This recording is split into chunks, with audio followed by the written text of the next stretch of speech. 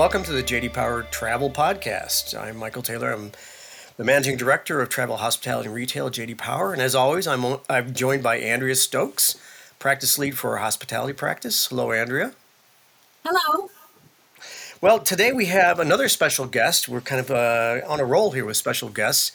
This one is a fellow JD Power employee, I guess, associate of ours, Brent Gruber, who is the Executive Director of the Electrical Vehicle Practice at JD Power. So welcome, Brent. Thank you. Well, obviously EVs are a big topic, especially on our side of the business. And I think, Andrea, you had some specific questions about EVs in the hospitality industry. Yes, thanks, Mike. And thank you, Brent, for joining us today. Very Absolutely. excited to have you on the show. Please tell us a little bit about the JD Power EV practice and the new eVision initiative. Yeah, so obviously JD Power has been very well rooted within the automotive industry. And we recognized that there was a lot of data from across the organization through different business units that touched on the electric vehicle side of the automotive industry. And so what we did more recently was make a concerted effort to take all of those different bits and pieces of data throughout the organization and kind of organize it into a central EV focus. So that way we could create products or continue to create products that help the industry through this transition from what we call ICE or internal combustion engine, fossil fuel powered vehicles, if you will, to electric vehicles. So taking all of that data and creating some really great products and insights to help all of these stakeholders through the EV ecosystem.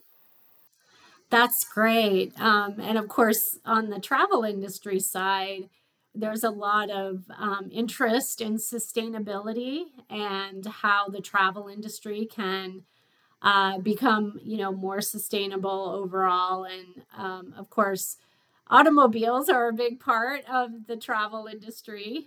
Many consumers take road trips. So the EV practice provides intelligence on EV ownership as well as home and public EV charging. Is that right? It is. Yep, exactly. So probably about almost 5 years ago now, we set out to create a completely new set of metrics and studies around the electric vehicle side. Now, obviously, we've done a lot around electric vehicles throughout the years, but we really wanted to create something that addressed a lot of the questions that our automotive clients were asking us. So we have all these traditional automotive studies that have been around for decades, quite literally decades, but that serves the broader industry. And the questions that we were getting were so much more specific to electric vehicles and some of the nuances of owning those vehicles that it really warranted creating a new set of metrics specifically around those products.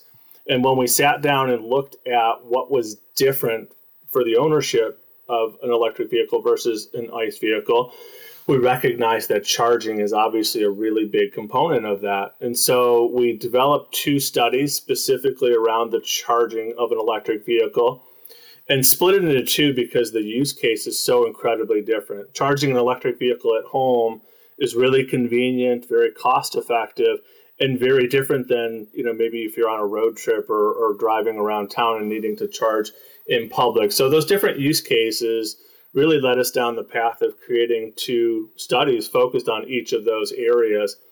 But what it is it's part of what we call the EV customer journey.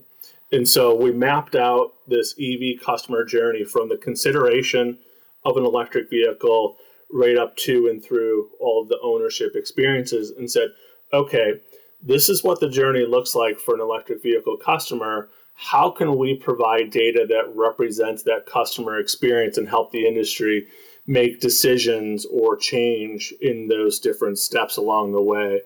And so that followed this path of upper funnel type research, looking at the consideration, what's important to consumers when considering electric vehicle, why are they considering electric vehicles or why aren't they considering electric vehicles, and then moving into those ownership type aspects like charging, maybe getting service with your electric vehicle. That's very different than a traditional vehicle is. So how does that differ, and what does that experience look like, and how can we influence that? And then ultimately, how satisfied are people with these products? Are they going to repurchase these again? Is this a fad? Is this something that consumers are going to buy an electric vehicle, not be happy with it, and then jump right back into an ICE vehicle? So that kind of gave us this structure for creating all these different metrics and studies around that, which then led into developing some tools for the industry to get really granular on those steps in the journey. That's great. So, do you have, or does the EV practice collect data on consumers taking road trips in their electric vehicles and, having to, charge that vehicle in public places along the way? Yeah, we do. Absolutely. That's a big part of owning an electric vehicle, and it's a really big part of that journey that I was talking about. So, you're essentially referring to the public charging experience, and that study that we have dedicated to evaluating that experience, for example, in 2022, represented feedback from more than 26,500 survey respondents across all 50 states. So EV owners across all 50 states, and what that public charging experience looks like. And so, we're tracking that behavior, charging at all these different locations, all these different types of scenarios. So whether it's, like I said, driving around town and you're kind of charging because it's convenient, or if you're on that road trip, public charging breaks down to what I refer to as two typical scenarios. There's the convenience charge, and then there's the purposeful charge. And the convenience charge is, what you'll see a lot of times around restaurants or grocery stores where maybe you're out to eat or you're picking up some things at the grocery store and there's a charging station there, and so you'll take advantage of it being there and you want to top off your battery while it's there. So that's convenient. You may not necessarily need to charge, but you'll take advantage of it while it's there. That other scenario is the purposeful charging, and that's very specific to the type of behavior that you see on a road trip. So when we start to talk about different types of places where people are charging, this is where things like hotels come into play. There's a road trip that someone's on. There's maybe some predetermined stops that they've identified, or it's a charge of need where they need to stop and charge up along that way. So it's very purposeful in terms of the need for that charge. Can you tell from your study if travelers are finding enough places to charge along their road trips, or is there a big need out there for, even more public charging locations? Yeah, well, that's a bit of a loaded question. Unequivocally, the answer is no. There's certainly not enough public charging, and we talk about this regularly. There's been a lot of talk lately around the Inflation Reduction Act and the bipartisan infrastructure bill on the automotive side and what impact that will have on electric vehicle ownership. And much of those funds are either designed to incentivize people to purchase electric vehicles or make funds available to grow the public charging infrastructure. And that's because there's a recognized need for more public charging. So, I oftentimes talk about two different types of needs when it comes to public charging. One is we need more. We drastically need more in terms of charging stations that are available. The demand is so far outweighing the availability right now. In fact, we have this tool that we've developed that launched in January called the EV Index, and it takes a lot of that data that I talked about from across the organization, so millions of data points, and it pulls it into this simple, easy to use tool that measures how successful the transition is from ICE to electrification. And one of the measurements within that tool is the infrastructure. So it's looking at things like how many EVs are there within a given area versus how many charging stations there are. how many lane miles are there within a given area? So how much road miles does this charger have to provide service for? How many people are in that area? What's the breakdown of the different types of chargers? Are they accessible to everyone, or maybe they're private? So it really looks at it in this granular level. And one of the key things that we saw within that infrastructure assessment was the growth of electric vehicles is outgrowing the growth of charger installations by more than 2-1. So we know it's bad. We know we need a lot more of them. And unfortunately, that separation is widening. So we definitely need more, regardless of where it is, what the use case is. We need more of them. So when you talk about hotel properties and the role that they play in providing public charging, it's a very critical role. We see within our public charging study that it's very heavily utilized. It's, in fact, if you look at the public charging based on these two different levels, so there's level 2, which is a little bit slower charging rate, and then there's fast charging, which obviously is faster charging. Most of the charging stations in the US right now fall into that level 2 or slower category, and that serves what I was mentioning before, sort of that convenience charge. And those are the types of chargers that you'll oftentimes find near hotels. 15% of all level 2 charging usage in public is done at a hotel. So I think it really speaks volumes to the role that hotels play in providing an adequate infrastructure. So when you talk about someone who's thinking about maybe adding a charging station, they're contributing to that improvement that the industry needs, and certainly adding convenience. So what should hotels, so on this topic of hotels, like what should hotel owners consider if they're looking at this and they're thinking about this? Is it something where they should perhaps seek out some local or state infrastructure funding to help support maybe the cost of an installation? Because I can imagine installing a public charger is probably has a significant cost that the hotel owner would have to pay. So there's two different options that someone could be looking at in terms of charger installation. And that's, again, those different levels. So they could install a level 2 charger. That is certainly much, much less cost than a fast charging station. You can install a level 2 charger for thousands of dollars as opposed to hundreds of thousands of dollars for a fast charging station. Now, some fast charging stations are co-located near hotels. But one of the challenges with fast chargers is that they require a great amount of electricity to supply those charging stations. And so more often than not, most people are looking at level 2 chargers in those types of situations.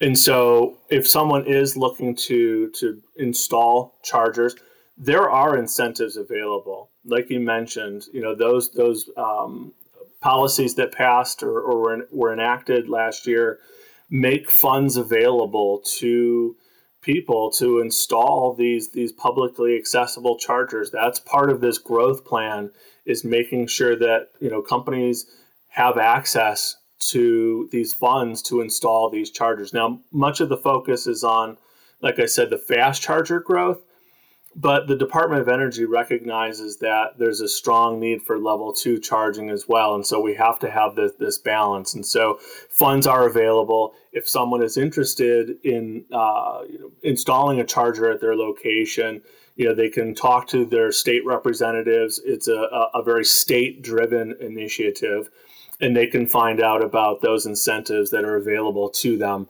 for making those installations. There's certainly a convenience that's being added with the growth of these public chargers. And so if I were in the shoes of somebody, looking to add a charger, I would want to know, what kind of benefit could that provide to me as well as to my customers. we know what it provides to the customer. It's providing this convenience. It's helping them find added charging locations.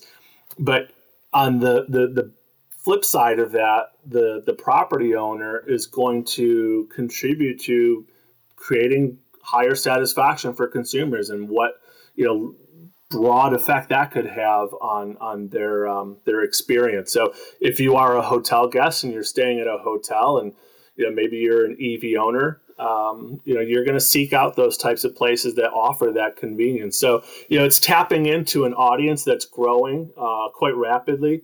And to put that growth in perspective, right now we are at about 8.5% of the U.S. retail sales are represented by electric vehicles. Last year at this time, we were almost half of that. So 8.5% right now. We're forecasting at JD Power that that's going to reach 27% by 2026. So we're going to go from 8.5% to 27% in just a few short years. So I think that demonstrates the growth. So if you're looking at this saying, okay, there's some risk, I don't know what's going to happen with the electric vehicle market, is this just hype?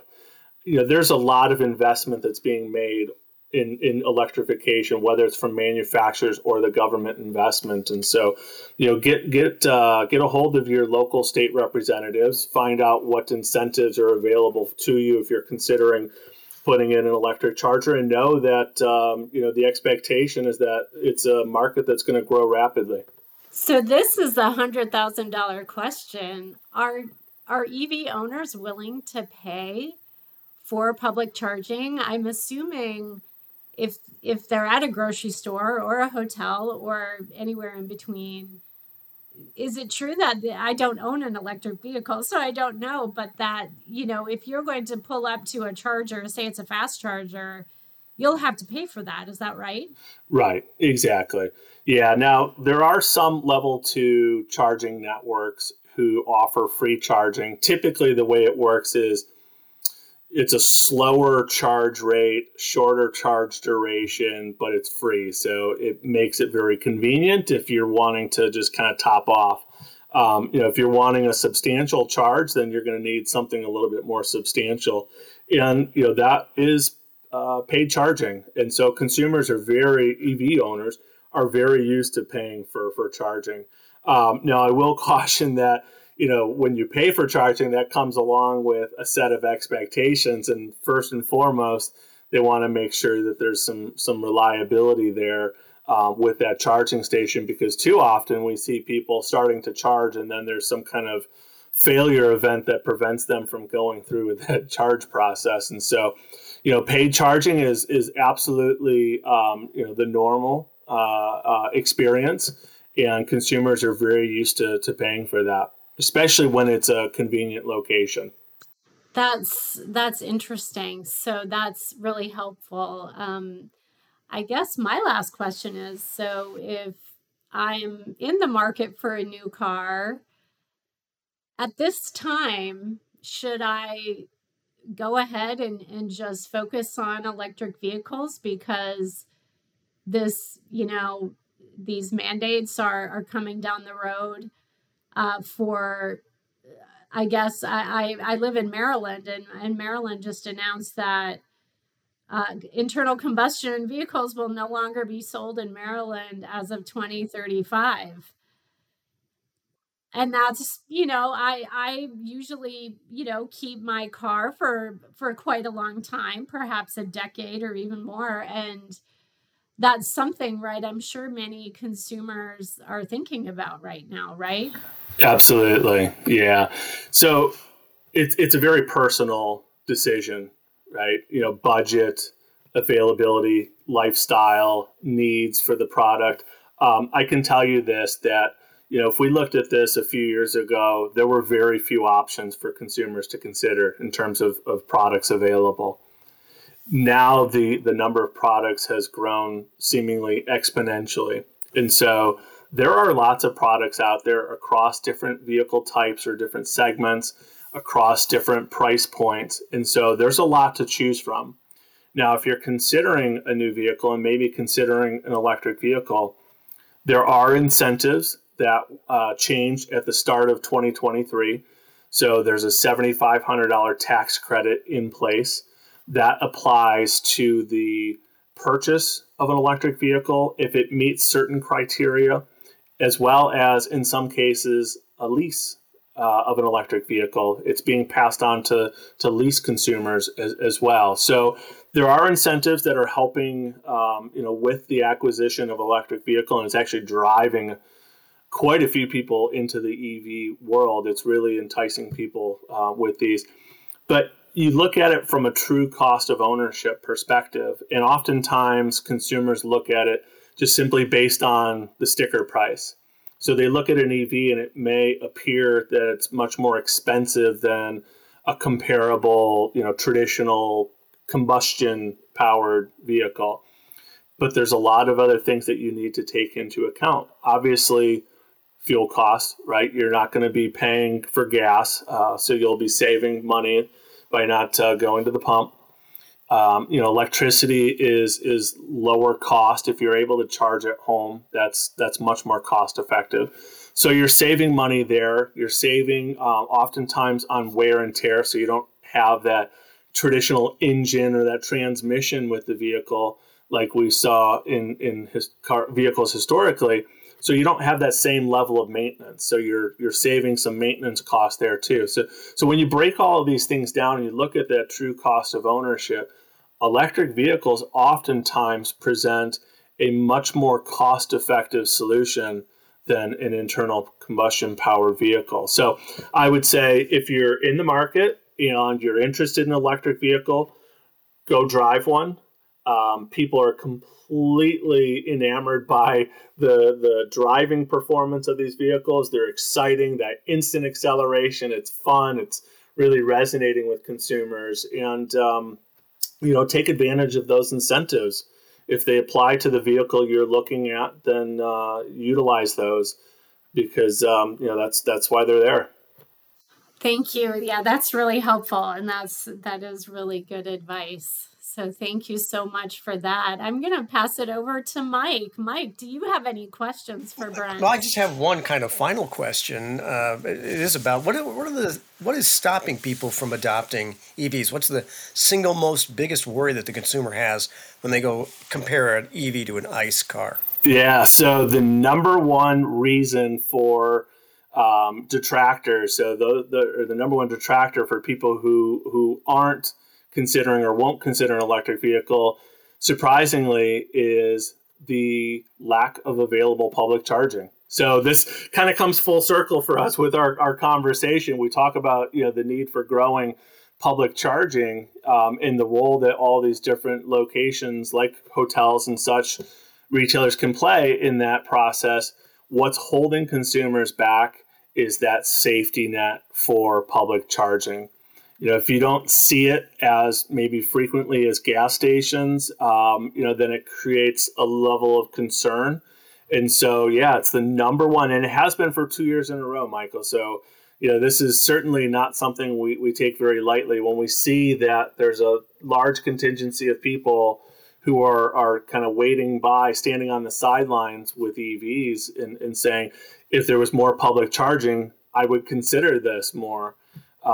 It really puts in perspective just how critical it is for us to focus on improving public charging. Yeah, and that's the corollary of that we see in the rental car study that we do at J.D. Power, which is if you're renting an EV, where are you going to be renting it? It's a very different proposition to rent an EV in Tucson, Arizona, and drive it, in that geography versus renting it in Boston. Well, anyway, Brent, thank you very much for being a great guest. That was really fascinating. I think you've got an interesting job there at J.D. Power. So, yeah, well, thank you for having me on the show. You're quite welcome. And again, for Andrea Stokes, this is Mike Taylor signing off. Thank you.